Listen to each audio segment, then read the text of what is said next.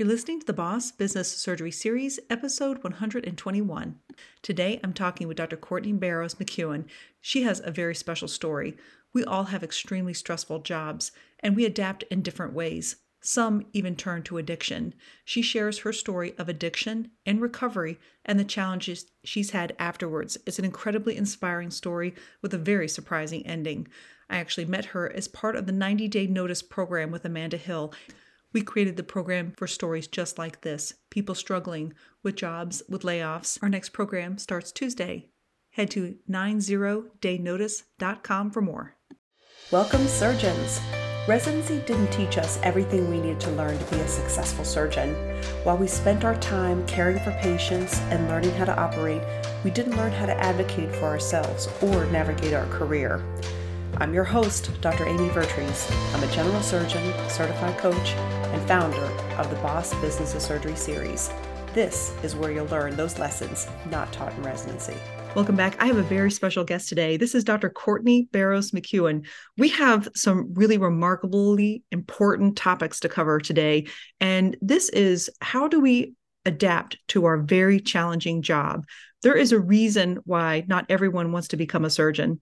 There is a reason why it takes a lot of time and effort to get to become a surgeon. We have to overcome a lot of our own internal and external barriers to achieve something so remarkable. So first is realizing how remarkable you are. You're welcome. But also there's challenges along the way. And Dr. McKeown, she had her own particular challenges that I think a lot of you can relate to. It may not be in the exact same way, but certainly you can relate to the difficulty of the job and adapting to your own internal struggles and how you manage it, because all of us have some element of addiction. It could be to achievement, it could be to sugar, it could be to alcohol, it could be to medications, it could be anything that creates something in you to help you feel a little better when you have a situation that's challenging. And also along those lines too, the financial landscape of hospitals is challenging. Hospitals, practices, we're all dealing with some challenges post-pandemic of decreasing reimbursements, increasing expenses, and some of you are finding yourself laid off. And so she's also going to share with us her experience of what happened in her first job outside of residency. So these are very important topics for us to discover. So first, Dr. Courtney Barrows McKeown, tell us a little bit about yourself. All right. Well, thank you for having me on, Amy. I'm honored to be asked to be on here. So I was raised in a suburb of Boston, went to Boston College. I had been a student athlete most of my life and even did rowing for a little while at BC. Then spent a couple of years doing research in a lab in Boston, then medical school. I went to New York Medical College. It was a great experience. I did very well in med school, and my third year rotations came around. I know a lot of people have described it this way, but surgery definitely picked me. I was the only thing out of all the rotations in med school. I had done very well in all of them, but surgery was the only one I really just lit me up and made me want to wake up at 5 in the morning or 4 in the morning to go into work. And I had a mentor in med school who had said to me, because at the end of third year, I said I wanted to apply to surgery for residency. And he said, just think about everything else that you just did. And if there's even something that you could possibly maybe see yourself as happy doing other than surgery, then go do that thing first. Or go do that thing. Don't do surgery. So many of us heard that too, right? Try to pick anything, literally anything else. And if you can't, Right. then fine, go to surgery. And I was so my medical school was great. And the hospital we were associated with was great for the students, but it actually was known as being a fairly malignant residency program. So the fact that I actually loved surgery, despite those things, I think said a lot. So there was only maybe 5 or 6 of us out of a class of 250 who went into general surgery. And I did the exercise he assigned me, and I literally couldn't think of, I don't know, medicine, too much rounding, too much talking. There's all of the things I ruled out. And it's funny because in some ways I feel like I still didn't have a great understanding of myself or my motivations. You're just on this treadmill now and you just keep going. In some ways, I still consider myself very lucky. Like I still found the right field for me. And I truly believe that. I actually had a very good experience in my residency program. I matched at Beth Israel Deaconess in Boston, which is one of the Harvard teaching hospitals. And I was there for the Van Wilder program for 8 years, They're academics, so they have you do 2 years of research, and I ended up doing 3 years after my PGY3 clinical year. So I graduated in 2020 and then matched into a fellowship in the Midwest. During my research time, I had some mental health struggles and also developed some addiction issues, which I'm sure we'll get into more detail about in a moment. But at that point, I had been in a monitoring contract with a physician health program in Massachusetts. And when I moved to the Midwest and was being monitored by the state there, things were initially going okay. But I had spent 8 years at this residency program. That's 8 years of working hard and earning respect from people, and you feel like a rock star leaving residency. I definitely got a lot of external validation, I'll just say that. Yeah. And I think it was earned, but then you get plopped into this place where no one knows. You're having to fight with some of the residents for cases, which was not something I was anticipating. And it's hard to think about it now because I didn't have the same mindset that I do now, but I wasn't getting the same external validation, that's for sure. I guess I used to think they hated me and they didn't think I was any good. And I think some of the stories I warped to myself were that I was getting mistreated and stuff, but I don't really think now that's necessarily true. But at that time, it felt like it.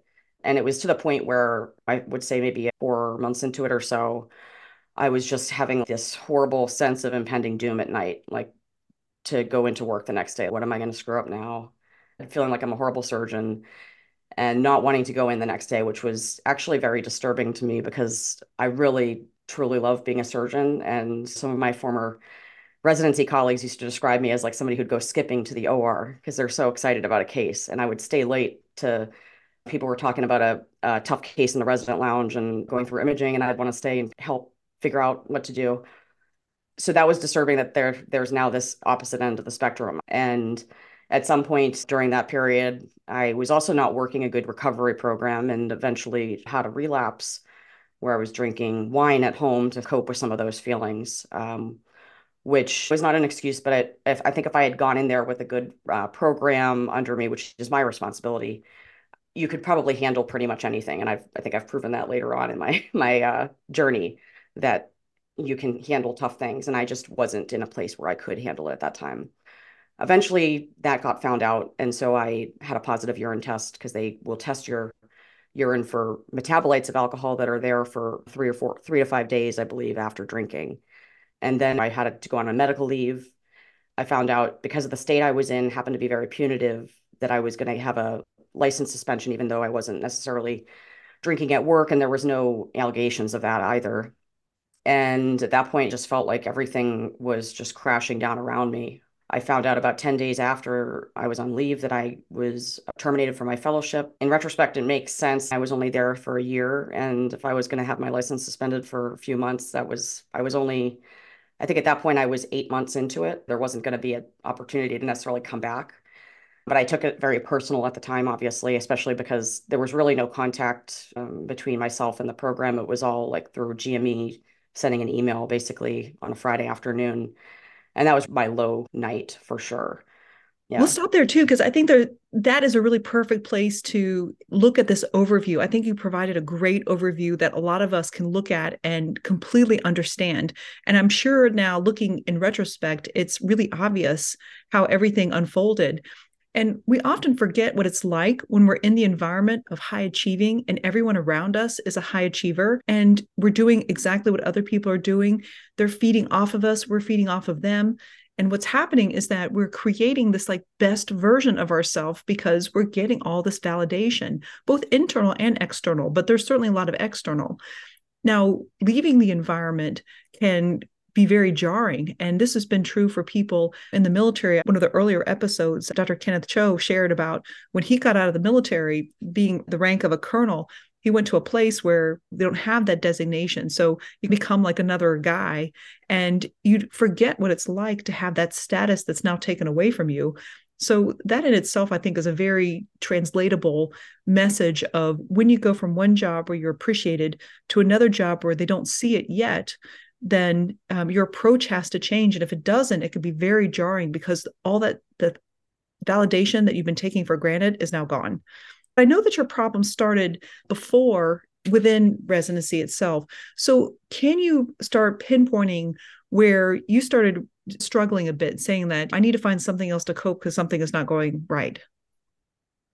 Yeah, when I look back now, or when I looked back even when I first got into recovery for real a few years ago, it was pretty obvious that I never really had a normal relationship with substances, particularly alcohol. Actually was pretty straight edge in high school and never drank, sort of a goody two shoes. And then when I went to college, it was very prevalent. BC was, I wouldn't say it's a party school, but people have fun there. I did it to fit in, and I just remember I never really had a very good off switch ever. I just was always able to keep it compartmentalized. And obviously, I never really was an everyday drinker. I actually had a pretty good time in med school as well, even though I did very well when we worked hard, but we played hard. I think things started manifesting when I was in my research time in residency, though, because I had actually done very well my first few years clinically, had no issues at all. And then when I went into the lab, it was almost like that jarring experience you were just talking about, where it can be a little bit isolating because depending on which lab you're in and you're not around all of your co-residents anymore. And I was working for a PI who was a surgeon at the time at that hospital. He had me working in a translational research lab that was just getting started, and that whole group had moved from Toronto. I was there to help them get started doing some tumor models and things like that. But I got sucked into a lot of the administrative annoyances of starting a lab and getting patient consents and all that stuff while I was also trying to do clinical research so that I could at least get some publications, because anybody who does bench research knows it's not a guarantee that you will even publish one paper. And even that is, amazing to do. And I just didn't want that.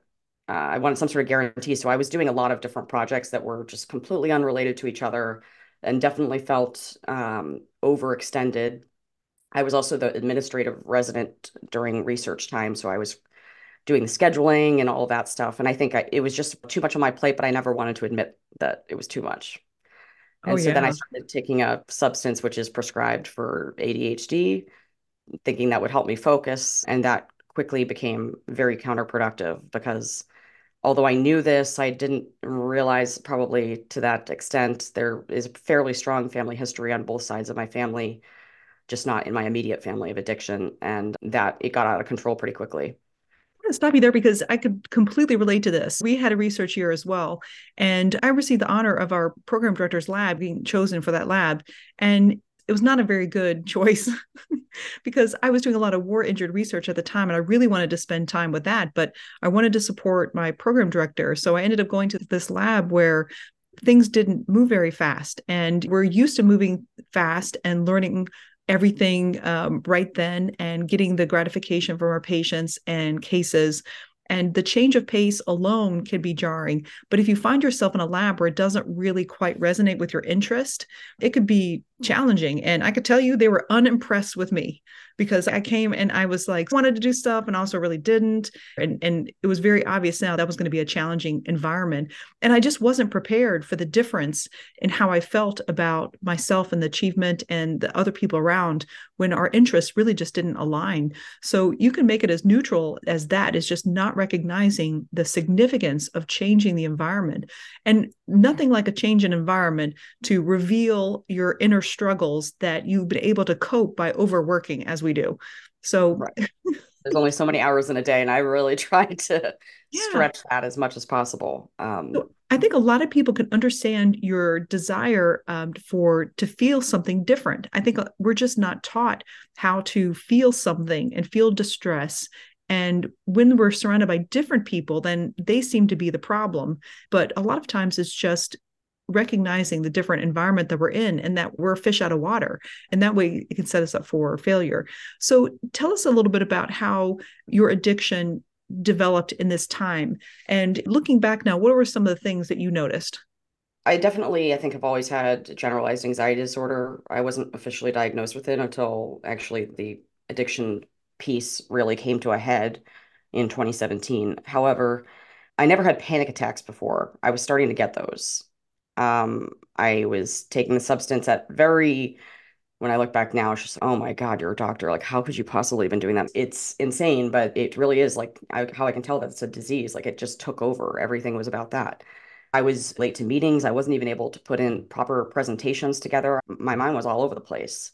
But I thought I was doing all of this work, and I would get transfixed on one task and just be focused on that for a few hours. And it was really not, it'd be like looking at a bunch of papers that I didn't actually even end up using for my argument in a presentation. But I think when I first realized, oh gosh, this is really getting out of control, was it wasn't even my first panic attack, but I was supposed to present it, or I did present at a national meeting. This was in May of 2017, and I had a huge panic attack the night, the morning of the presentation. I had barely slept the night before. And at this point, alcohol was becoming a problem too, because shocker, when you take a stimulant, especially if you take it later in the day, you can't sleep. And so then I didn't have any sleep medication. I would just drink wine to try and fall asleep, which was becoming unhealthy in and of itself. So I think that my inability to actually even put together a proper presentation for this meeting, and it was just a total mess. And I just remember thinking this PI who was meeting with me to go over it beforehand, it was like you could tell he was just, I don't even know what to do with this person. What is wrong with them? And to his defense, I was trying to cover it all up. And like, I don't think any of us are trained to recognize this in people either. And that is something I think that we could work on because I certainly was too terrified to admit to anybody. And so they just thought I was having a quote unquote mental breakdown or whatever. But that panic attack where I basically couldn't even get dressed the morning of the presentation, and I had to have one of my friends who was actually also in the same lab and was with me at the hotel help me put my jacket on. That was how bad it was.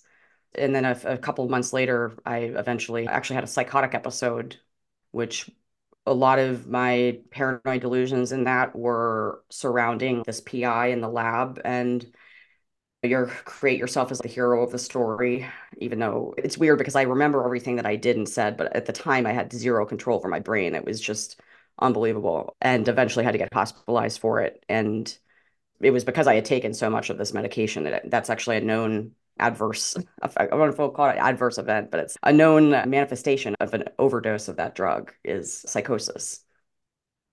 Now, looking back in time, I know for those listening who may be dealing with someone that you're suspicious or having panic attacks, what would you have needed in that moment? What do you think could have potentially helped you had someone recognize it? How could they have detected that you were in trouble, and what would have helped you, do you think? So I think that there was a lot of behavioral changes in myself that were noticeable. And again, to this PI's defense, he actually did talk to some higher ups in the program to address his concerns, but he also was known as a difficult individual in general. And I played that up too because I was trying to protect myself in my disease state at that point. And honestly, I don't know that anybody could have really done anything different because he actually did report the way I was acting, and I had meetings with people, and the kind of end result was that maybe if we work on getting you fewer projects that are unrelated to each other, then this could help. And that was like a month before I had the psychotic episodes. But I would say if you see somebody who's generally a very high achieving individual, which most of us are in surgery, but I had at that point developed enough of a reputation that I was a very strong resident in a very strong program. And they're starting to do things that are not consistent with their what you know of them. I think it's hard to sometimes say something to them because I think I don't know if I would have been very receptive to it at the time. But that's where physician health programs can come into place. And I would say, depending on the state you're in, you have to tread a little carefully because for me, I definitely needed it. But there are some definite downsides to them, and I know some people have had negative experiences, so I don't want to discount those either. But those are a good place to start because they are confidential, and they, even in cases where someone was impaired, depending on the state you're in, but at least in our state, you are protected from having any sort of disciplinary action on you if you're being referred to them by someone, as long as you're not putting patients at harm and stuff like that. My program director was actually very well versed in that. So once this actually all happened, I had met with her maybe about a month after I got out of the hospital. And it was funny because I look back now and I thought I was better, but I was actually probably still a little bit like my brain wasn't totally back to normal yet. So I'm thinking, oh, I'm going to meet with her. And I don't really know what's going to come of this meeting, but I want to get back into moonlighting because that's where you make a lot of money to supplement your research salary. And I think I had said to her at some point, when can I get back into the moonlighting pool? And she's like, I would like you to get evaluated by these people just to make sure you're okay. She was aware of everything that happened because the way this whole psychotic episode manifested, I called a couple of attendings I worked with because I thought they were like, quote unquote, in on this whole weird thing I had hatched in my brain. And then one of my close friends from residency was actually with my husband to take me to the hospital. And I thought we were taking her to the hospital because I was so, like, my brain was so unhinged. So she knew everything that had happened. And actually, I found out later she was actually more concerned. She wasn't even suspecting I was using anything, I don't think. At least one of my therapists had said, oh, she was actually worried. This is around the age I was, maybe around 32 or 33 at the time. And that's the prime age for having a first presentation of a schizophrenia or something, which would be, I think, devastating as a surgeon to have that diagnosis.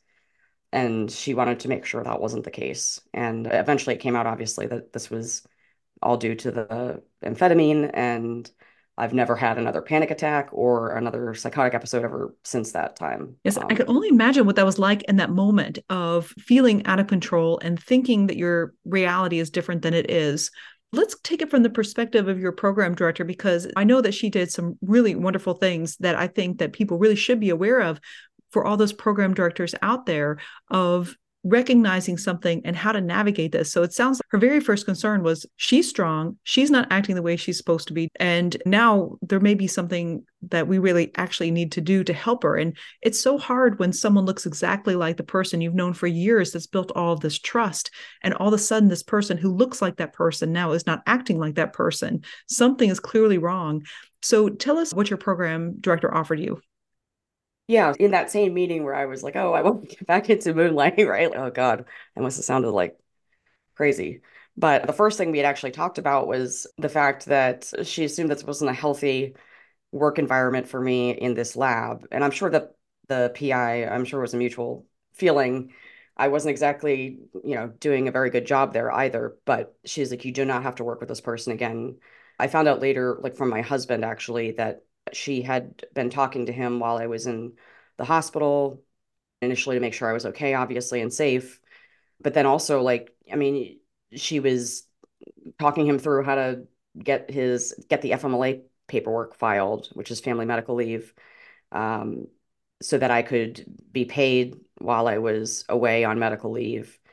Um, and because he's, obviously navigating all this and totally overwhelmed. And this is a big residency program. We have graduate 9 residents, chief residents every year. We have a lot of prelims in the intern and second year. And I, just being the administrative resident, I know how off the hook her phone constantly is. So the fact that this person who's also a vice chair of education at the hospital took the time just to help my husband do some paperwork was just, it says a lot, I think, about her. And obviously the program starts with the leadership. So I was very touched by that she did. And then when I actually met with her, she had also made sure she had somehow figured out a way to have the tech people put an away message on my email so that I wasn't getting bothered by people. And she actually physically spoke to a lot of the individuals in the lab that I was working with to say, please don't send her any emails. Like, it probably would just trigger me or whatever, before she was able to get the email thing set up. And then when I met with her, she had said she had already gotten approval from our chair to cover my research salary for the year, because when you're on research, you're usually getting paid by the PI, whether it's through their grants or whatever type of funding they have. And once you're not working with them, you don't have a salary. So she had gotten the department to basically just pay my research salary for the year. And then she said, you can work with me for the remainder of the year. This would have been like October of 2017. And I was slated to go back for my PGY 4 year in June of 2018. So I had about maybe 9 months left. And she said, we can certainly get you on some projects and work on some things. She did a lot of clinical research, outcomes related, as well as surgical education research. She said, but honestly, my main concern is just that you take this time for self-care and just get better. And if you want to publish, I know you want to. I was very motivated by that. You can, I just make that your priority. And that made me realize, like, okay, I can trust this person. I wasn't sure at the time. And at that point, she and I weren't super close. We became much closer after that, honestly. And she'd also told me I didn't need to tell her anything if I didn't want to or I didn't feel comfortable. She's like, I would like you to get evaluated by the physician health program so that they can basically ensure that you're safe to return to residency in June. Do you want to say her name? Just out of Yeah, curiosity. sure. I can actually, because she had texted me after Frances May's article came out, and she was like, I'm so proud of you. I'm crying. You're so powerful. Mhm. Tara Kent, she's awesome. She's good people, and we're very close. So basically, she had said to me, you do not have to tell me anything if you're not comfortable with it. If you get evaluated by them, you can tell me as little as much as you want. And so initially I was, of course, too scared. I didn't even tell the PHP people initially I was using this drug. Obviously, eventually it came out. And then I told her later on. Tell us about the path of this. Now, you're in the hospital and you're being evaluated. There is some concern for schizophrenia, and they at this time did not suspect any substance abuse. How was the path that got to the point where the problem was identified? And then what happened after that? So the problem was identified a little bit, but I didn't tell anybody from my program because what had happened was I actually initially got brought to a hospital, a big hospital in Boston that was not my hospital, by my husband and my residency friend, Allie Linsk, who's also awesome. She's a surgical oncologist out in Pennsylvania. They had actually diagnosed me with a conversion disorder. Now, of course, I didn't admit to any drug use, but I took a urine screen and I looked at my test a few days later. It was like grossly it was whatever, as positive as it can be for that substance. I think that they knew that at the hospital I went to. And basically a day later, my husband's, Courtney, you need to get admitted to the hospital. I don't care what you have to do. Just like I don't know, I started acting really crazy, more than usual. And they admitted me. And so this was at a very small mental health hospital in the North Shore, which is about 30 minutes north of Boston. And it was really, you were in a mental health institution. It was pretty scary, actually. It was not addiction focused whatsoever. It was literally for people who were psychotic or having some sort of a crisis. Yeah, it was a pretty scary place, honestly. And so they were really just getting me out of the psychosis mode. And I was on some pretty heavy duty antipsychotics initially when I got discharged and got tapered off of those completely eventually. So that all happened. And then I think it was basically a month later when I met with the program director where she said, you need to get this evaluation. And so then I called the PHP and set up an appointment with them. So we're probably like 2 months now from me actually getting discharged from the initial psych hospital. So I wasn't using during that time. And it required me to basically meet with a director at the program, the PHP program. I had to get an independent psychiatric evaluation, which is costly, somewhere between $900 to $1,500 to get done. And then they gave me their recommendations for treatment. They gave me a few choices. And I think because I don't really know why, but maybe because I was a couple months out at this point, they actually gave me the option of doing an outpatient program for a month. And then the other two choices were both inpatient programs at out of state places, which were incredibly costly. And so naturally, I went with the cheapest of the options and one where I Oh, didn't have to go somewhere. I remember in your interview with Dr. Frances May Harden that you mentioned it was like $50,000 for 3 months. Yeah, I think in general, they typically are about 3 months, and they're most of them are out of pocket, like $50,000. And so that was like terrifying to me.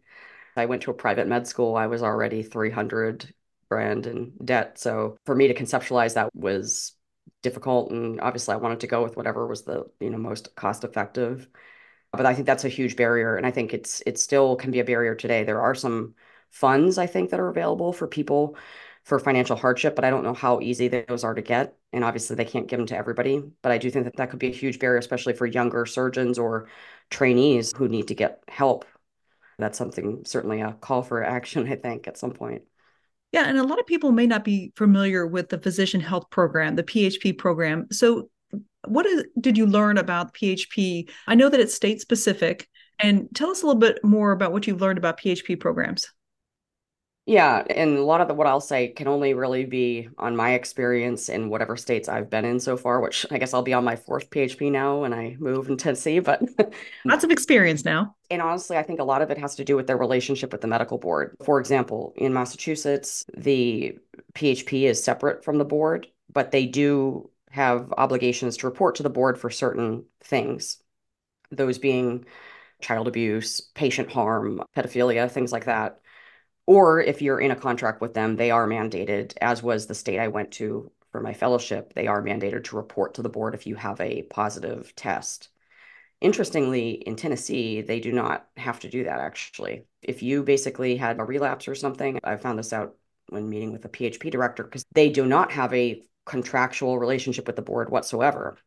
So they're actually allowed to basically decide if they need to report or not. And the way that they do it is essentially if you have a relapse and you agree to go get treatment, then the board doesn't have to find out about you, which is not the case, obviously, in other states, in many other states. So I think it starts with that, and that's different in every state. The PHPs are designed to try and be a little bit of a buffer between the physician and the board. Previously, the medical board would be responsible for handling any issues related to substance use or mental health or any condition that could be potentially impairing. So it could even be a physical condition that may cause impairment.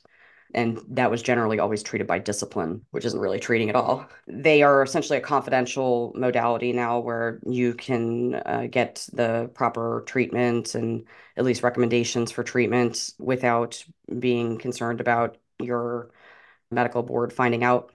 So the PHP program, you've gone through them and they've created a treatment plan for you. Take us through Mhm. what that treatment plan was and how was your reentry back into residency?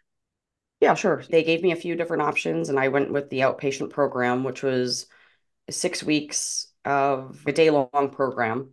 And once I was finished with that, I had to establish aftercare, which consists of seeing a psychiatrist who has specialty in addiction, as well as a therapist who's also an addiction therapist. They do not, the PHP requires you to have those things, but they only give recommendations. They don't treat. But I was able to, through the treatment program, I get some referrals.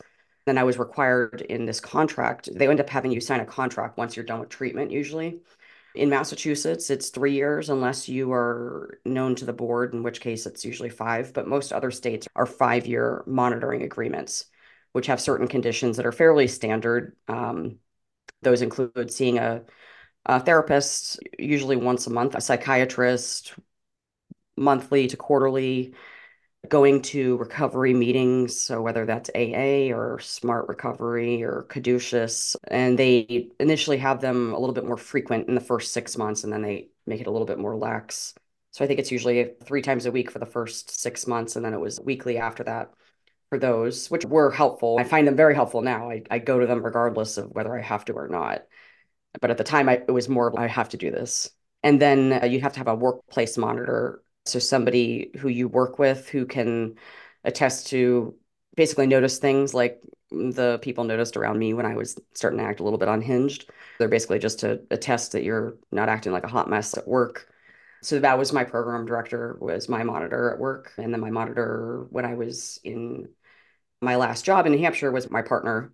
So that's fairly standard across states. And then you have to do some form of testing depending on what your substance of choice is or was. Some people have to do breathalyzers. I've only had to do urine testing, and that's usually actually about once a week. So you find out the day that you have to test, and then you got to work. When I was in residency, there was a lab that was in the Longwood medical area. So there's tons of hospitals there. That's where Dana-Farber and the Brigham and stuff is. So I was able to basically run across the street in between cases sometimes to go do my P test. But it can be a little bit more challenging if you're in more remote locations. Sometimes if there's not a testing site near you, you have to work it in your schedule. It was initially a 3-year program, and I had my relapse much earlier than where it presented, obviously, but it didn't get found out until about 2 months before I was set to be done with the monitoring. Yeah. What led to your relapse now that you look back in time? Yeah, so I think looking back in time, I never worked a real recovery program. I did all of the things I was supposed to do for my contract, but it's wild when I think about it now. It's like, how did I not think I had the disease of addiction? I just thought I made a mistake and I got a little out of hand and okay, I'm not going to use this drug anymore and everything will be fine. But I never had a sponsor. I didn't work any steps. I went to meetings, but I was just like, just to go, Check in the box. just checking a box. Exactly. So it's very obvious to me now. And they tell you now, you go to meetings, people will say, we can tell when someone's relapsing months before they actually do it because you stop doing all of those things. Mhm. And so I was definitely a relapse waiting to happen when I moved, honestly. And that was even before I was struggling, really. And then when you get plopped into this environment where you're not getting all this support and external validation and all that stuff, it's okay, what tools do I have to cope with this? I Yeah. don't. Now I do, but I did not back then. The only thing I had was to numb those feelings, which was what I did with the wine. I think a And lot of so, people can really find themselves in this situation just in general, where in residency, we're surrounded by people whose main job is there to serve success. Like we are their success. They're invested in us. There's resources. There's your program director who's amazing. And I'm sure you had supportive residents as well. Everyone was there to help you. And when you go to a job, this is not the case. And you may get lucky, but it's really not the case. You're now in a completely different environment where it's typically more business related. Now, your success is just your success alone, except for how you can contribute to the business itself. So they don't have as much investment in you, and it's just not built that way. So I think if we keep it neutral and just say, like, residency is built for your success, and the job is you building up their success. So, and that's how you're successful. A lot of people don't recognize that difference up front. So a lot of people do find themselves in a jarring situation. So you had all the safety net and then leaving to this expected change in environment without a safety net. I agree, you're set up for problems. How did that evolve? It was probably maybe 3 or 4 months into it when I started using the wine as a coping mechanism. And as I know now, the way the disease of addiction works is initially I would just do it every once in a while. So I would try and do it around right after or so. And I'd be like, okay, I'm good for the week, right? This is how I knew I clearly had this disease. Your mind starts playing these tricks on you and you get riskier and riskier with that behavior. So it got to the point where I literally drank like the night before I was going to have a urine test. And it was pretty obvious I was going to because I think it was like there was only 2 days left in the week. So it was either going to be one or the other. And I still just did it anyway. And I knew that I don't even know if I even thought about it, but clearly there was going to be some sort of consequences about it, but I just didn't think about it like that. So our inner self usually knows when we're going off track, and it'll do whatever it is possible to get our attention. So Yeah. I remember you And saying too that when you were thinking about not drinking ever again, a little bit of that resentment came in. I was like, what if I want to? So how much of that played into that? yeah, I don't know if I ever really thought about not like when I first started having the addiction issues with the medication back in 2017. It's okay, I have to do this for 3 years. And I think even like I had said with my sisters at some point, a few years we'll be able to do this, go out for nice glasses of wine al fresco, like out in the summer on a patio somewhere. And it'll be like very glamour. You always glamorize it all in your mind. Hmm? I just like wine. I like the taste of it. I actually also liked the way that it made me feel too, which I had this thing in my mind too. I didn't like being told what to do.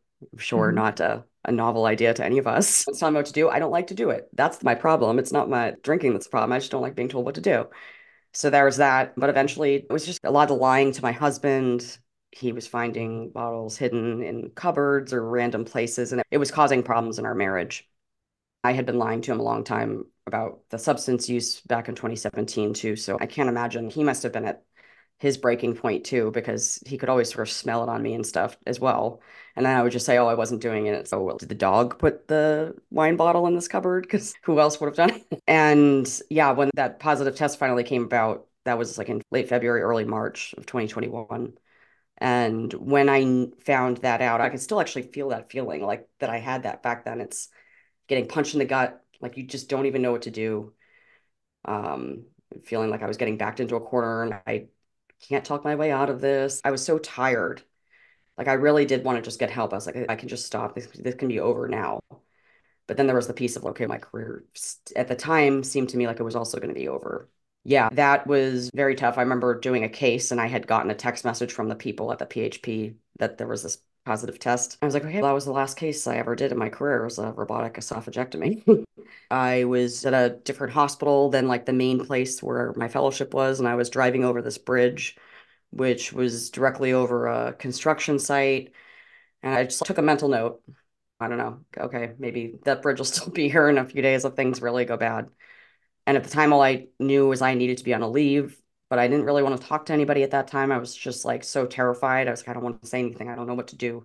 Let me try and figure this out. Maybe I can come up with some excuse that why there was a positive test. And then that's when the whole just feeling tired and wanting to just get help set in, where I was like, I just can't lie anymore. I'm just tired of it. So I initially got put on a leave and I was still terrified to tell Ian, my husband, even though he clearly knew I was drinking the whole time, but to tell him that I finally got caught. So I would go pretend I would leave every day and pretend to go to work for a solid week, or maybe week to 10 days until I got that email from the GME department where it said the fellowship was terminated. At that point, I had already talked to a lawyer who was a healthcare lawyer to figure out what the steps were at the medical board. So I already knew that I wasn't going to get out of having a license suspension from it. But somehow that termination email was the final straw for me. And I just remember I got it. It was like 5 o'clock or something on a Friday. And I was actually at home already, but my husband was still working upstairs. He's a software engineer, so he works from home. And I was like, I just left the house and went in my car. I was like, I can't do like I don't know that like everything's crashing around me. And not only was it obviously I was going to be facing all these consequences, but I was like thinking about all the people, especially in my residency, who had believed in me and put their necks out for me to get this position. And I'm letting all of them down and I'm letting my family down and everybody. It's just, it's too much for me to handle this. Like, I can't find a way back. My career's over. And because that's all I thought I was a surgeon, like my life's over. And I still couldn't like bear the thought of actually, I don't know, doing something to myself. But I was like, if I just had maybe a little wine in me to give me a little liquid courage, maybe I can just go over to that bridge and drive off of it. And during that week before I found out about the termination, where I was pretending to go to work, I was Googling a lot about physician suicide. I obviously had a particular goal in my brain, but I wasn't going to try and find something helpful. I wanted to find stuff that was, I don't know, like maybe it was going to validate me somehow or whatever. And so, but a lot of it was like actually just made me want to hurt myself more. That's what's scary about it. And I didn't, of course, call any of the hotlines. I just wanted to maybe come up with ideas or something. I don't know. Why did it want Uh, to make you hurt yourself more? so I think Pamela Weibel is a fairly well-known physician who's in this, I don't know if you call an expert necessarily on physician suicide. And obviously, her goals are with good intention. She's trying to stop that from happening, but she has a lot of stuff on her site about the stories around the physicians who have killed themselves. And some of them weren't even as bad as what I was going through. At least it seemed to me like what I read that's out in the public. If they did it, then I probably should too. Because everything I was going through was so much worse. So it just gave me more fuel for it. And it wasn't even on her site, but I was looking up what happens to my husband with my med school loans if I was to die or if I was to commit suicide. I don't know, it's somewhere, and I don't even know if this is true or not, but I had found something that said, oh, they won't inherit it. And I was like, okay, well, that was the last thing in my mind I was worried about because I honestly felt like he would be better off without me. And I had put him through so much, and he's never going to be able to leave me. And he'll get over it, though, if I do. He'll find somebody else who's probably better for him than I was. And so that was the last thing. Okay, as long as I don't like financially ruin him, then I'm going to be feel okay about this. And didn't even think about my family. I'm the oldest of four kids. I have three amazing siblings who are all rock stars in their own minds, but they all love me very much and are very supportive and have been this whole time. And my parents, who are amazing and have always been rooting for me, and I never even thought about them. We obviously can't talk to the people who did commit suicide, but you having contemplated it, what was the difference that led you to say, this is not the path that I'm going to go on? What was it that spoke to you? Because I think all of us want to know how to speak to that person who's suffering and make sure they don't go down that path. So, what was the difference in you that kept you from going down that path? Yeah, it's funny because so my mom read the article from Dr. Harden a couple weeks ago, Mhm. and she said, I feel horrible that you didn't think that I just feel horrible that I couldn't have helped you. Honestly, I don't know that there's anything anyone can say to somebody who's in this position other than if the one thing I wish I had was somebody who I could clearly tangibly say, okay, this doctor who went through this situation, people always give you generalizations. Oh, plenty of doctors have gone through this and they've gotten better. And give me their names. I want to see their CVs and what they did afterwards, blah, blah, blah. I just wish there was somebody who was maybe like a little bit ahead of me that had that same similar experience and I can see got through it. Like maybe it wasn't easy, but they did it. But short of that, so like for me, and again, this probably speaks to how intent I was on doing anything. I was in so much pain at the time. I just wanted to not be in pain anymore. And I'm thinking about now, it's funny the way you glamorize, oh, I'm never gonna be able to drink some nice chilled white wine on a patio. No, my last drink was a solo cup in my car parked in a park about a quarter mile from my house. It was not glamorous. But I called my psychiatrist, who was the only person, and this is the same psychiatrist I had in Massachusetts, who's a wonderful man. And he was the only person other than my attorney who I had been talking to this whole time who knew I was on leave and was up to date, like where I hadn't told my husband or really anybody else yet. So I just called him and I don't even really remember everything I said, but I do remember me saying something about how I was like, oh, I list all these ways that people theoretically could die by suicide, and none of them sounded particularly appealing to me. I didn't want my husband to find me. I didn't have access to, fortunately, either a firearm or opiates or anything like that. But I could see myself just getting a little bit of liquid courage enough to drive off this bridge that I knew I wasn't going to hurt anybody because it was an abandoned construction site below. But it was high enough where I was very unlikely I would survive the impact. I told him that, and then he said, "What about Ian?" And I was like, "He is honestly so much better off without me. And I also know that he's not going to have to get my loans, have to pay those back." And so I finally said, "I think you've thought about this a little bit too much for my comfort level. Can I call Ian?" And I don't know why I said yes. I think because I probably just really didn't want to do it. I hope everybody knows there's probably somebody in their life who, despite how much you may have been disappointing them, they love you. Hopefully you have more than one, but I'm sure everyone has at least one person. And just call them because that's what my psychiatrist did for me is he called my husband. Ian came and I remember I was like sobbing and I was like, "I ruined our lives. I made you move all the way out here for nothing. And now I'm fired and my career is over. I don't know what to do." And he just kept saying, every time I said one of those things, he'd be like, "I love you." He grabbed me by the face, kept looking at me that, "I love you," every time. And I finally just stopped. I was like, okay. And then he got me in the car and got me showered up at home and took me home. And I don't know, the rest. Then I went into treatment a couple days later. I don't even remember this, just like the next couple of days after that. It was just like crisis averted. I don't know. He put up with way more of those, for better or worse, vows only 5 years into our marriage than most people probably have to. So I can't appreciate him enough. He's just awesome. And I would hope I could do the same thing if I was put in that situation, but I don't know back then if I would have been able to. He just deserves so much of that credit.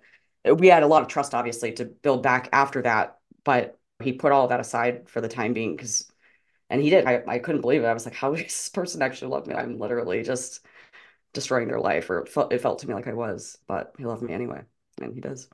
Do you Oh, want to mention who your psychiatrist is? yes, Dr. Luis Sanchez.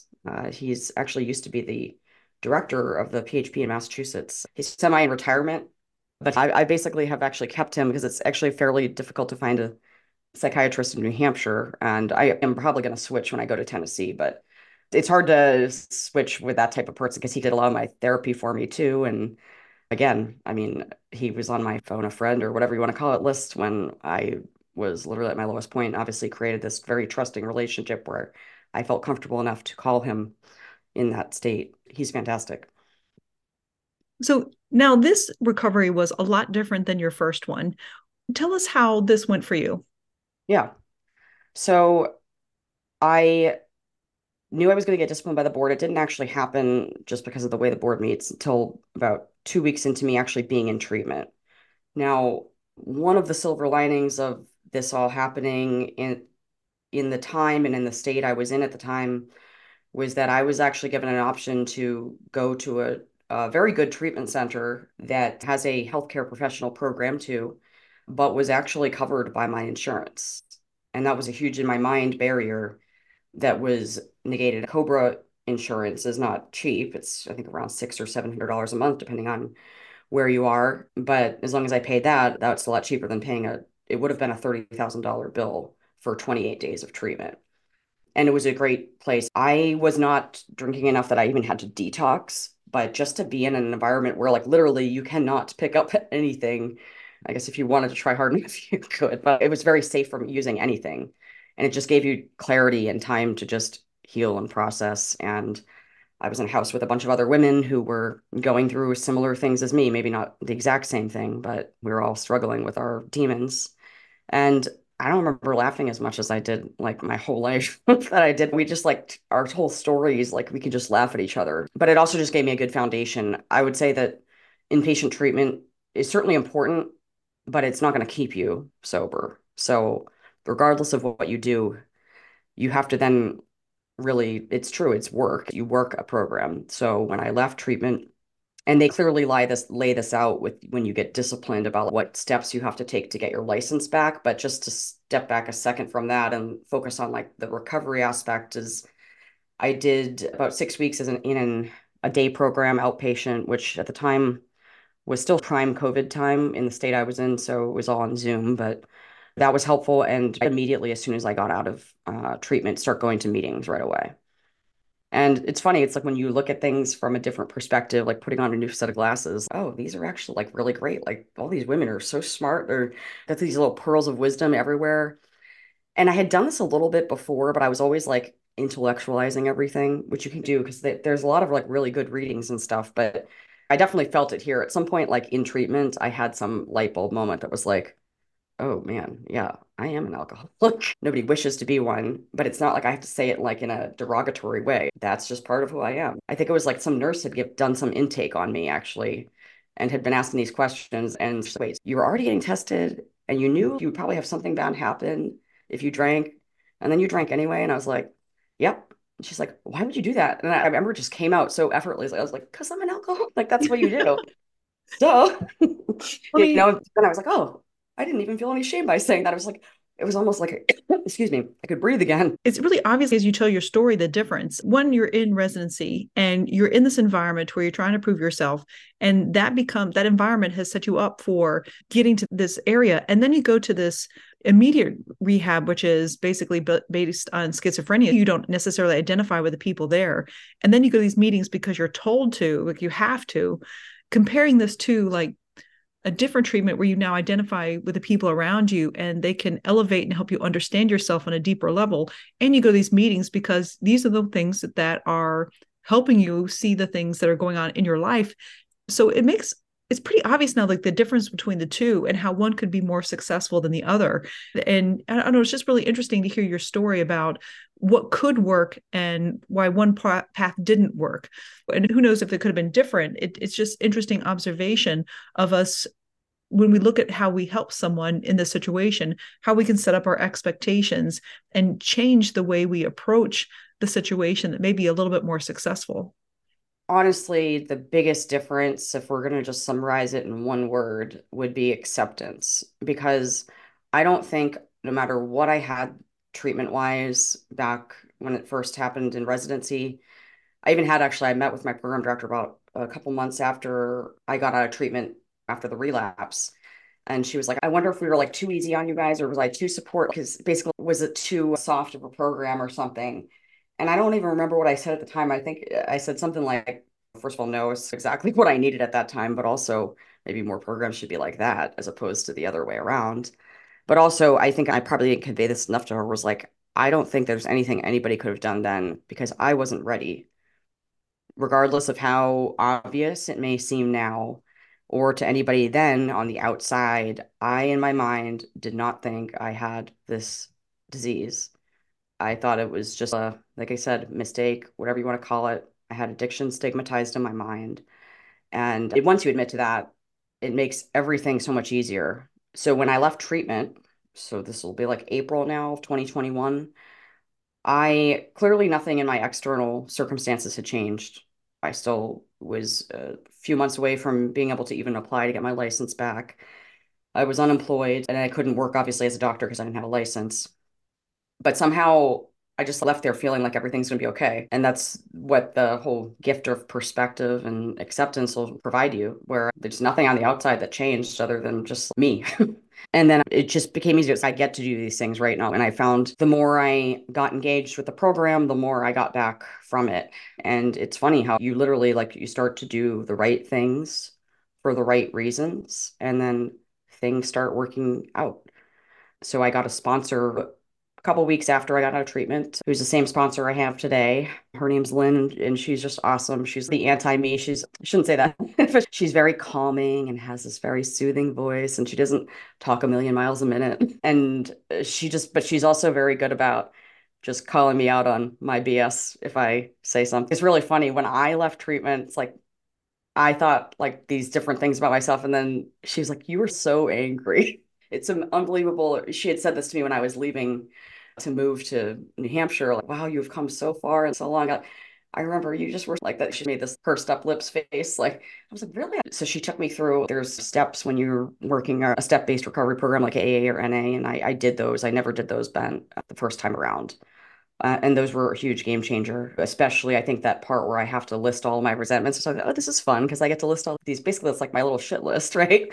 Like all these people or entities, boards and institutions who have wronged me and why I'm angry at them. And then it's, oh, this is great. Oh, like I'm getting really fired up. And I was definitely still, like, looking back now, clearly still very angry. And while I was definitely at the top of that list, like I was blaming myself for sure. I wasn't trying to skirt that. There's a lot of other people who are people or places or things that were conspiring against me too, at least in my mind. And I then had to just do the step of what was my part in each of these things. And I was like, oh man, this stinks now. I realized, and they take you through this. You need to really do these with another person who has experience in recovery, preferably is a few years sober, although I don't think there's any written rule about it. But so she took me through every single one of them. And then I had this other list of like things I was like really ashamed of that I did too. And there's no judgment. I think that's like the big thing about it is you can go and you can say anything in these meetings, short of I'm gonna go murder a bunch of people, but people just they've probably done worse. And you're like around all these people who have had similar struggles, so it removes the shame element from it. And once I recognize my part in these things, this is not like a way to be self-deprecating or to try and say, oh, it's all my fault, but it's just when you look at it from that perspective, because you can't change how other people are going to treat you or the rules of places. You can eventually, maybe, but you can change how you feel about the whole thing. And I can tell you that being able to look at all of that and say, I clearly played a part in that. And I think the biggest thing that helped me overcome that mental hurdle was her asking me, do you really think that if any of those things, these bad things that happened to you, like maybe it was harsh, right? Especially knowing like if I had been in many other states, I may not have been disciplined, right? That was like the big thing that was hard for me to get over for whatever reason. Do you really think that that hadn't happened because you're really forced to be out now, that you'd be sober right now and like where you are now? And I knew what the answer was to that. It was like clearly I wouldn't have stopped. So then resentment released. And it was very freeing. And then that's when I was starting to actually tell my story in a way that was like, okay, here are the facts. This is what happened. This is what I'm doing now. And this is where I am today. And not, they were mean to me or they did this to me. And I was in such a harsh place. And if I was somewhere else, this wouldn't have happened. Those things some of them may be true or varying versions of true. But at the end of the day, I now can be the hero of my story rather than the victim of it. And isn't that such a nicer place to be? I don't know. I think it feels Yeah, much better. it is, and it's such a hard transition to get to listing all the regrets that you have or all the blaming and then asking what your part is in that. And our answers to those questions is what was my part in that will tell you the degree of acceptance that you have. And I Yeah. 100% agree. It's the level of acceptance that you had that's going to be the difference between you being the hero of your story and remaining to be the victim in it, because you give up the whole idea of victim and villains and more of this is the path that I took. So now that you had gotten onto the path where the recovery was successful, what happened after that? Because we think, all right, I've got it now, so everything should be fine. And Yeah. how was everything? Initially, actually, things worked out great, and it was a very good manifestation of that quote, like when the student's ready, the teacher appears, right? So I was like very well into my recovery now. I had to do certain things to get my license back in that state. And those things were doing the treatment I already did. And then I had to get evaluated by three separate psychiatrists, which was all out of pocket. And they basically have to say, okay, you're fit to return to medicine, which they all did. And then I submit all that stuff to the board. And then I got my license back in that state. And now I never planned to stay in that state even before all this happened. My husband and I are both from New England, and we always planned to move back there. And it's funny, when around the time I was getting my license back, I started going to this women's AA meeting. That's actually a physician AA meeting, and it's from women all over the country.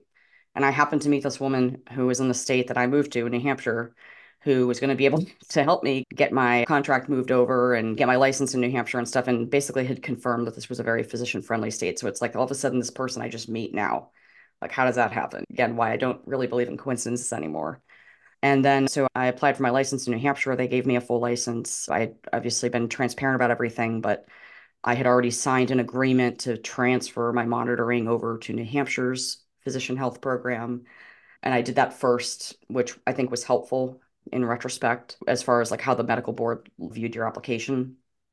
So they basically just, okay, we don't have to worry about her. She's already getting monitored. Why do we need to make this more difficult for her? And then I applied for some jobs. I didn't get a ton of interviews, and can suspect why at that point. was out of residency for a couple of years, had done like maybe 60% of a fellowship. And then I was just coming off of a fresh license suspension. But there was one place who had me interview, and I had told them my whole story, which I wouldn't recommend people doing like the first time you interview with someone is like that be the first thing that you let off with. But that's what I did in this case, and it actually worked out well. Like they basically welcomed me with open arms. And obviously that wasn't all I had to offer, clearly, but I didn't have to feel any shame about it. And so it was a small community hospital in southern New Hampshire called Frisbee Memorial. And I worked there. I started working there in May of 2022, and things had been going well, although we weren't super busy and we were having trouble getting a lot of volume. So it was basically me, um, my partner, who was also full time, who had just started there a few months before me. And then we also had another surgeon who was half time, like part time, took like maybe 10 calls a month to help with the call schedule. And he was more senior towards the end of his career. The hospital was owned by a big for-profit corporation, which owns many hospitals all over the country. And they had a very corporate mentality and basically decided that we weren't busy enough to warrant having 2.5 surgeons on staff. So we're going to have to let go of the last one we hired, which unfortunately happened to be me. So actually, February of 2023, I was laid off and had 90 days of pay, but I was actually laid off and had to stop work immediately. And then they just paid me for the subsequent 90 days. So that was the first, I think everything had been going great in recovery, right? Oh, all these great things are happening, blah, blah, blah. And then all of a sudden, it's, okay, life on life's terms, reality check. That was challenging, obviously. It felt devastating at the time because even though I knew this wasn't going to be a place I could envision myself at for the duration of my career, it was a great first job. And I thought that I could be there for a little bit longer and then eventually find something that might be a better fit. But that decision was, made for me. Yeah, and when you think about it, the so now you are looking for another job, and you are now, I think you're board certified at this time, or going to be board certified.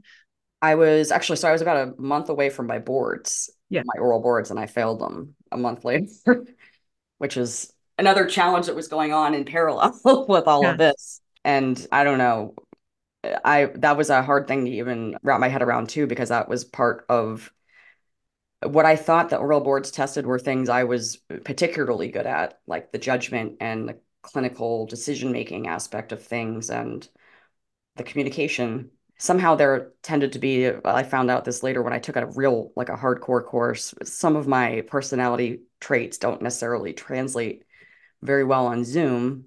But at any rate, like I was struggling in my mind, why am I having a hard time with this test? All of my other coaches like pass this, and I was like very solid in my class, and like, why am I having such a hard time with this? It's supposed to test all the things I'm good at. Like here I am, then also looking for a job, and so I was board eligible, but I wasn't officially board certified yet until October of this 2023. I passed, fortunately. So yeah, it's challenging. And when I got laid off, my partner, I remember I was like crying in his office, and he's because he doesn't have any decision over this either. He basically got told the night before they were going to do it. This is what's happening. And he's, you're going to be fine. First of all, you're like that much further removed from that disciplinary thing that happened. You've been working now almost a year. You have this experience. Like you're good to go. He's going to have a job in 3 months tops. And like, that was not the case. Yeah. I even was surprised. I didn't think what he said was necessarily going to happen, but I didn't think it would be as challenging as it was to find another job, even one that would like not even find a good job, but like a lot of places I was getting a lot more rejection than I was ready for. So Because on paper, you had finished a residency and at least 60% of a fellowship, board eligible, and eventually board certified, but had not quite had a year's worth of experience. And then also, by the way, this thing a couple years in the past. So now I know, because a lot of times people think, okay, fine, the backup is locums. So how did that work out for you, trying to get a locums gig?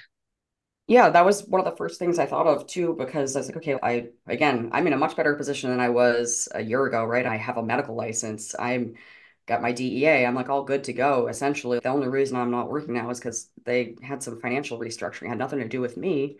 So I'll be fine. Let's just do some locums. I had, again, was surprised with how much barriers I was encountering there. I think it's become a lot more competitive now because so many people know about it. And so there's a lot of competition for each position that comes up, more so than maybe there was a few years ago. But I remember I called all of the big locums companies, and I was getting phone calls nonstop, which probably in retrospect didn't help with me focusing on studying for my boards, by the way, because I was trying to, of course, I started applying for jobs like I got let go on a Friday. I had my wallowed for the weekend. And then like Monday, I was like, game on. I am like gonna prove everybody wrong. And I had started working with this company again. I was very, at this point, fairly well versed in how to tell my narrative, be transparent about it while not having it be victimine, just letting them know, because there's no point in wasting either of our time if someone's gonna just, and there have been places, by the way, that I applied to where I know for a fact that actually purely just my having that little ding on my record actually disqualified me from a position. So that's something to be aware of. But most of the time, you probably don't want to work at those places anyway. That Save being you a lot of said, time and heartache. yeah, exactly. But that stigma is definitely still real and alive. I wouldn't tell them, say that to discourage people, but it's just that's reality. There are plenty of places though that aren't like that. And of course, we know how this ends. Very interesting turn of events. It So is, tell us yeah. what happened next. And I would say just for the locums thing, just to give people a little information more than what I just said, is that I hit some barriers because I think part of it was general lack of experience mixed with having had some gaps recently and maybe the disciplinary things. So I think there was a lot of things that were there, but basically I had two of the biggest locums companies, very well known, basically say, you need to find your own work for 6 months and then maybe we'll work with you. I'm like, okay, I'm probably not going to work with you after 6 months that I'm working. I'll work with somebody else. But I just, yeah, I couldn't find a good locums position, and same thing, couldn't find a full-time job. I had plenty of interviews, but they usually stopped at the in-house recruiter or yeah, like their HR person. Occasionally I met with a surgeon. Only guess as to what the reasons were that I didn't get a position, so it probably wouldn't be helpful. And then I honestly, at this point, okay, what are the things in my situation now that I can actually have some control over? I can't control if a place is going to stigmatize me for my background or they need somebody with 5 years of experience and I only have 0.85 or whatever it is years. I can't do anything about that. I can get board certified. I'm sure some places are probably looking at my application like, you graduated 2.5 years ago. Why are you not certified yet, even if you're eligible? Let's pass the boards. I make it sound very easy, but I did a lot of things that time around too to help change the outcome. So I invested in a course that helped with working on communication and things like that too. And I did a lot more intentional practice with people I met from the course. So like doing a lot more basically like mock oral style stuff, which I thought like, oh, I don't really need to do that because I'm smart and I know all the stuff, but you do. Trust me. Everybody does. And then I started applying for jobs once I found out I passed again. I had taken some time off over the summer because not only to study for the boards, but also my grandmother was getting very sick and she got diagnosed with ureteral cancer. And I actually, while that's been challenging, it was somewhat of a gift that I had some flexibility with my schedule because I was able to help my family navigate a lot of that, went to a lot of the appointments with them. I'm the only physician in our family, and my dad is very well educated, but doesn't have a lot of health care knowledge or background. And he said to me multiple times, I don't even know how I would have been able to do any of this if you hadn't gone to that or gone on this phone call or all that. So I was really grateful to be able to show up for my family like that. And I don't think I would have been able to, even just as a person, I don't know if I would have been that like that in the past. But then when it came time to start applying for some jobs again, I was still hitting some barriers, not going to lie. It was a little frustrating. And I didn't really know. I remember saying to my husband at some point, I almost feel like this kid that's walking into a room, like everybody knows that there's something on their face, but no one tells them. That's how I felt. I was like, what's going on? Because I feel like everyone's telling me, I know what my CV looks like. And I know the good training I got, and I know what my patients on, if you Google me and stuff, like what my patients have said about me, it's all like awesome stuff. Like, why am I having such a hard time? There's supposedly a physician shortage, right? Why is it just, it was really mind-boggling. And so then I had actually been fangirling you for a while from afar. listening to your podcast for a couple of years, just being like, and I remember at some point I was listening to it like, man, this would be such an awesome person to work with, but I'm never going to go to Columbia, Tennessee. And it was funny. And anyway, you at some point had said, oh, I'm going to have this free webinar. Because in my mind, I was like, maybe I should do some coaching. Like, I got to change something up. I thought, oh man, but I'm not making much money. Like, I'm making no money now. And I'm like, the savings account's getting smaller and smaller. I was like, I can't financially wrap my head around spending that type of money on coaching, even though clearly it's probably going to help me get a job, which will then put that money back into said bank account. But then you said, oh, I'm going to have a free webinar and it's going to be called Predictable to Pink Slip. Did she just make this for me? Because I feel like it's like exactly what I'm dealing with right now, like how to bounce back from a layoff. And then I went to it and I was just going to it like, okay, I'm going to try and do something for myself and just think about this as an investment. If I decide to do this course that is called 90-Day Notice about, again, processing layoff and developing your idea of what your dream job should be, which I didn't think I even deserved my dream job because I should just be happy with whatever I get. And then all I did was go to this webinar and asked a question. And I think I set up the question with to give you some background on who I was and where I'm at. And you answered it. I don't remember exactly what you said, but I do remember the email I had in my inbox the next morning, which was from Dr. Amy Vertrees. And it had said, hi, Courtney. I just wanted to talk to you at some point, not just about the course, but I'm thinking about hiring a third partner. And I don't know if you'd be interested, but maybe it'll just be a place for you to land for a little while. And I was just like, this is a joke. All she knows What is my just first and happened? last name. She doesn't even have my resume yet. And she's not really offering, but like proposing it a little bit. I was like, this has got to be like, is this a scam? Is she have, is there a bot? Somebody got into your email maybe? That's what I'm thinking in my mind, right? Not because I didn't think I deserved to have a good job though, just more because she doesn't even know me yet. She's just going to like me when she does know me, but she's literally offering to help without really knowing me. Mhm. That's where I was like, my mind was like boggled. And again, why I just say I do not believe in coincidences anymore. I've been talking to my partner for a long time. And just to, I guess, to fast forward the story, we've had several phone conversations since then. The week before Christmas, I flew down to Nashville and visited Dr. Vertrees's practice, and everybody there is just amazing. Everybody at Murray, I said it Murray. Yeah, don't get me started. I know, Dennis Gilmore. Like It's I said, spelled it's Mari. Murray, not Everyone Maury. says You are not the Murray. father. It is Murray, not Maury. Okay, so anyway, but yeah, and then before I got on a plane, I had a nice little Christmas gift, which was a job offer to be in Columbia Surgical Partners. And I am going to be moving to Columbia, Tennessee, as it turns out, in a couple months. Man, yeah, it's just, this is, yeah, again, why I say it sounds like this awesome little storybook ending. All I needed to do was just be a little bit patient, try and do something a little different than I did and help myself out. And then like I didn't do anything to get other than just be myself and do that stuff. And then I was apparently ready now. And I've obviously stayed in close contact with my sponsor and everything. And she felt so bad for me. I could tell during this whole process because I'm like trying to at least glean some lesson out of all of this. Like when I was It struggling to feels find, helpless. I felt helpless. And I also felt, okay, I could in the past with the discipline, okay, it got me sober. And I was 2 years sober and I dealt with this like devastating career thing. And then I failed my boards and I didn't drink over any or use over any of those things. I am still, now I'm 2 years, 9 months, 22 days sober. But I was able to deal with those things. And I'm like, but I can't understand, like, why is it so hard for me to get a job then? Because I'm doing all the things I was supposed to be doing. I'm still going to meetings. I'm still talking to my sponsor. I'm still very active working my program. And it's just not working. And I can't tell you, because I'm still almost having a hard time with it myself. She said, I just know I've done this for too long. You're going to understand after the fact why it had to take so long.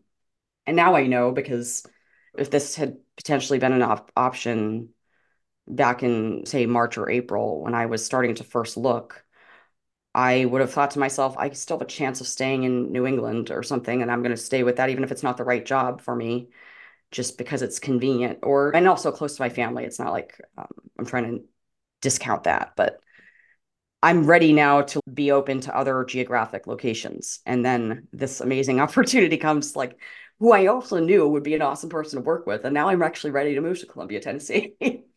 Isn't it So funny? I too do not believe in accidents anymore. And there was just something about the email, and I think you would just ask about the course. And I was like, I got some more things to talk to you about. yeah, because I was interesting. I was like, I would wonder what it was from your perspective, because I think all I had said was, "Oh, I'm a whatever general surgeon. I've got a decent resume, but I'm having a hard time." And I just wanted some, first of all, to know if like your coaching was obviously everyone's got their little niche, and I wanted to make sure, probably said it more tactfully that way, but I was going to get my money's worth of whatever if I was going to sign up for something, and then. Yeah, and then so I was just curious, yeah, from your perspective, like how that looked, It's a because sixth sense. I don't know. The one of the more compelling episodes that we've had a long time ago was someone who just made a comment on the Facebook post that I did back in the Become the Boss MD coaching Facebook group. And I asked like a limiting thought in medicine, and he said, I'm not good enough, or something like that. I was like, well, you've got a story. And so there's something about the work that I've done over the last few years is that I get a sense that there is something interesting underlying a statement. And so I'm not exactly sure what it was about your email that stuck out to me. It wasn't like a hopeless, it was almost like a cry for help, but it wasn't like a sad cry for help. It was interesting because I definitely felt something when I read it. And it was really about the course. It was about like the 90-day notice. And Amanda and I had already gotten a vibe of the world at large. We initially created the 90-day notice to support people trying to leave a toxic job, because goodness knows there's plenty of that too. yeah. But we started getting the vibe of people getting laid off, and physicians who have gone through all of this training and all of this, and who now are left holding the bag of hundreds of $1,000s of student loan debt and buying a house and moving there. We really started seeing that we needed to reach those people too. And then you had this additional layer. I don't even think it was in your email about the addiction and recovery and things like that, about having another strike against you, that like there should be some level of support for people who have challenges. And so I think, you mentioned this along the way of, I think in your story, hearing all of this is the importance of having hope and really being your authentic self. So I think what stands out to me in your story is how you became your authentic self and you accepted who you are. And a lot of us don't, which is why we turn to substances to help. And you really became the person that you were meant to be. And I think that's what comes across. And I think you being your authentic self made it so much more obvious why you would be a good fit in our area. And I knew that there was going to be a barrier to say, come on down to Columbia, Tennessee. I'm not from here either. I knew that was like the biggest barrier for me to overcome. But what we have is the practice that is not like the ones that we've been trained in. And I knew from the Army and our rotations that a private, or not a private practice necessarily, but in a small town in a community hospital, you have the ability to be more than just a surgeon. You have the ability to be part of a community and support the patients and the system. And there's something about this practice that appealed to me on that rotation and in the military. And I found that here in Columbia, Tennessee. The biggest barrier for me to recruit people was for me accepting that anyone would want to come to Columbia, Tennessee. Although to be fair too, you like you're only 45 minutes south of Nashville. So it's actually not even really like if we're going to talk about like Podunk, USA, Columbia is not that. And again, it's funny because I've met with the director of the physician health program in Tennessee now, since he is going to be providing a letter of support for my license application. And that's one of the things he said to me at the end is, you're like trained in Boston, and what's the culture shock going to be like? I was like, I don't have a Southern accent. I guess that maybe is a culture shock. I was like, but otherwise, he's like, I'm trying to see, what do you like to do for fun? I was like, let's see, I like to golf. I like to play with my dog. I like to hike, and I like to kayak. And I think that you guys have some bodies of water and you have some hiking trails. And there's probably some golf courses, I'm guessing. I haven't looked it up yet, but I'm guessing there probably There's are. plenty. And then I've gotten grumpier, I guess you could say, in my older age. I don't really doing like city stuff. This sounds perfect. And you have really good barbecue, by the way. So Very. yeah, I had it right before I left, actually. I met with a friend of mine who's at Vanderbilt and left his little trauma service to grab lunch with me near there, and amazing. So I was like, I think I'll be okay. As long as I don't mind my whatever weird accent. Then I found out, obviously, like there's basically none of the physicians I think I met at either your practice or your institution like have a Southern accent. They're all from other areas of the Yeah. country. I mean, So so essentially what it means is that you may not have the practice that you think you want. We could all have these ideas of where we want to go, but when you're your true and authentic self, someone is going to recognize you as a fit for where you may want to be. And so it made perfect sense to me. I just realized I needed to make sure it made sense to you because I just had to convince you of that. Yeah. And my husband will come around. Yeah. He loves me, obviously. But yeah, I guess that brings up a good point that I probably didn't emphasize enough even earlier on in our conversation about what is the right fit for you. Because I think sometimes, again, we get on this carousel, it just keeps going. We don't even really reflect at all on what are our values and what is the right, not only the right specialty for me, but subspecialty or practice environment. And when you're put in these, especially these big academic programs, which, by the way, I would change nothing because clearly, like, I had the perfect setup for me at that time. And like all of those people that I worked with, regardless of me ever being academic again, no regrets. But that being said, it's almost like you're programmed to think there's only one way to do things, and that's to go be an academic surgeon. And then I also had this, obviously, this part of me that was like, needs to do the hardest possible thing, the best possible thing, the most prestigious possible place. Mhm. And then when I had that little, whatever you want to call it, fall from grace, whatever, career earthquake, I had a chance to just say what's actually important to me. And I literally never asked that question before. I think I went into medicine because I thought it would be like an impressive thing to do. And I don't know, my parents seemed proud of me. And I got lucky in a lot of ways because I think it's such a privilege to be a surgeon. And I love it. I would not, still would not do anything else in any other field, even outside of medicine. But Here's an yeah, interesting perspective when it comes to success as a surgeon. When we think of success as a surgeon, we think of the things that we achieve. But success as a surgeon is looking at that patient in front of us and us saving their life or changing their life for the better and being there and supporting them and things like that. We can be remarkably successful surgeons saving people's lives like literally anywhere. And the yeah. practice format for that will suit our personality depending on what that is. So we oftentimes have to make sure that we're exposing people to other environments in the training so they know what's possible. And it's not just the academic achievement ladder. It's not just, I was actually just talking before we started recording about how women especially seem to be embracing a little bit of the innovation and life and leadership looking a little bit different because of some of the barriers that we face. We've had to become more inventive. And I think that innovation is really opening up numerous pathways where our paths to success are much greater than we ever gave ourselves credit for. And the same is true for your choice of practices. It's much more broad than you're initially given. So when you find yourself in a practice and it doesn't feel right, it may just be that your thoughts about where you would be happy is a little bit different.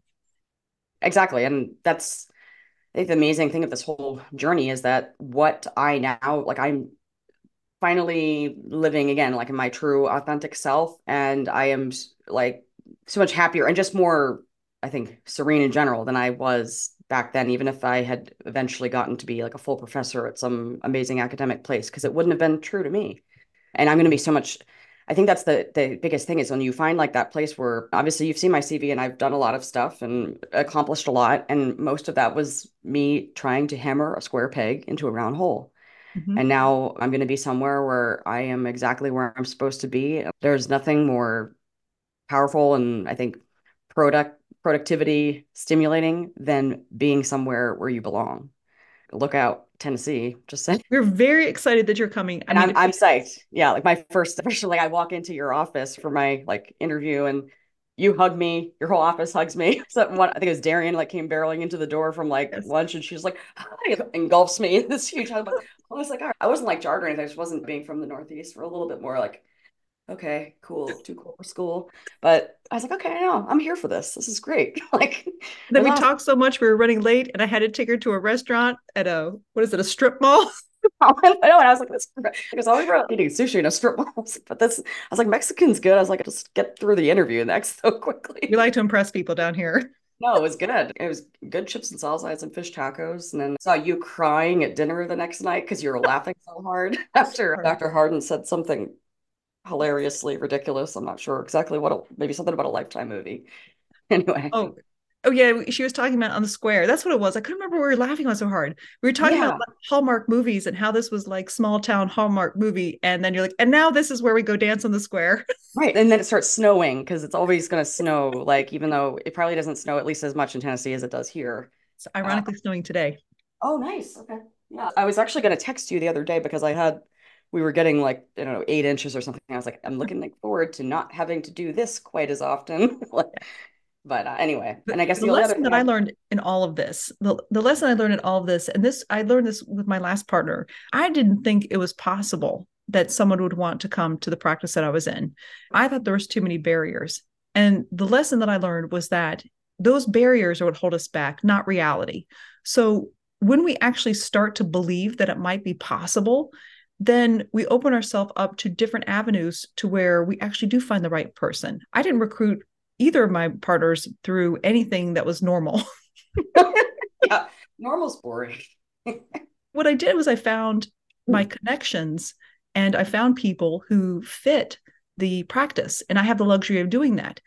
So I mean, I think my lesson to anyone who's listening is if you are finding yourself in a difficult position of trying to find a job and everything feels like the wrong fit, change how you're looking at your job and get some feedback, get some coaching, talk to a friend or a therapist or someone who can reflect back your thoughts to you, because you're probably operating under some misguided notion of what you think you want.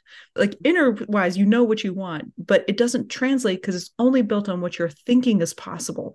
So when you really suspend the thought that what you think is not possible may actually be possible, all of a sudden it's just like you said, like when the student is ready, the teacher appears. And the same is true for when you are ready, the job appears. And I truly believe that when you start being your authentic self, you will find the job that is authentic to you because you've stopped looking and you started being who you were.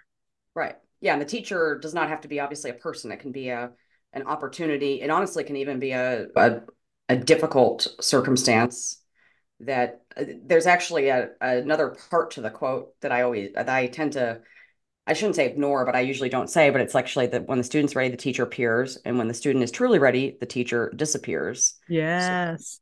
but these things, opportunities, sometimes adversities get put in your path when you're ready for them.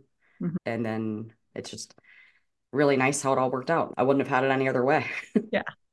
So I have a feeling that we're going to be seeing a lot more of Dr. Courtney Barrows McKeown. So anyway, I'm so glad you came on and shared your story and really just the whole arc of your hero's journey, because I think a lot of people are going to see your paths and the things that you shared and see themselves in your story, and the program directors that are going to then see, how do I help the resident who may be in trouble? And just like your psychiatrist and your husband, you actually may be saving lives too. So there's no small aspect of this story. So I really appreciate you coming on and being so vulnerable and sharing what I'm sure has been painful for you and along your path. And just think of your exponential positive effect on the world by simply sharing your story. So it's nothing short of remarkable. I'm so glad you came on. Me too. No, and that was truly my main motivation for doing it, was to reach out to those people who may not feel like I did a few years ago, that they may have any other options. And feel free to share my Instagram handle or Facebook or whatever, so people have a way to reach out. I'd be happy to, even if they just need like a compassionate ear or some advice. I'm not associated with any of these entities as far as working for them, but I can just be a friendly ear to bounce ideas off too. So I'm I happy will to make do that. sure to leave your social media contacts on there so they can contact you. Perfect. Thank you. Thanks for having me on. Of course. For more information on the Boss Business of Surgery series, go to bosssurgery.com.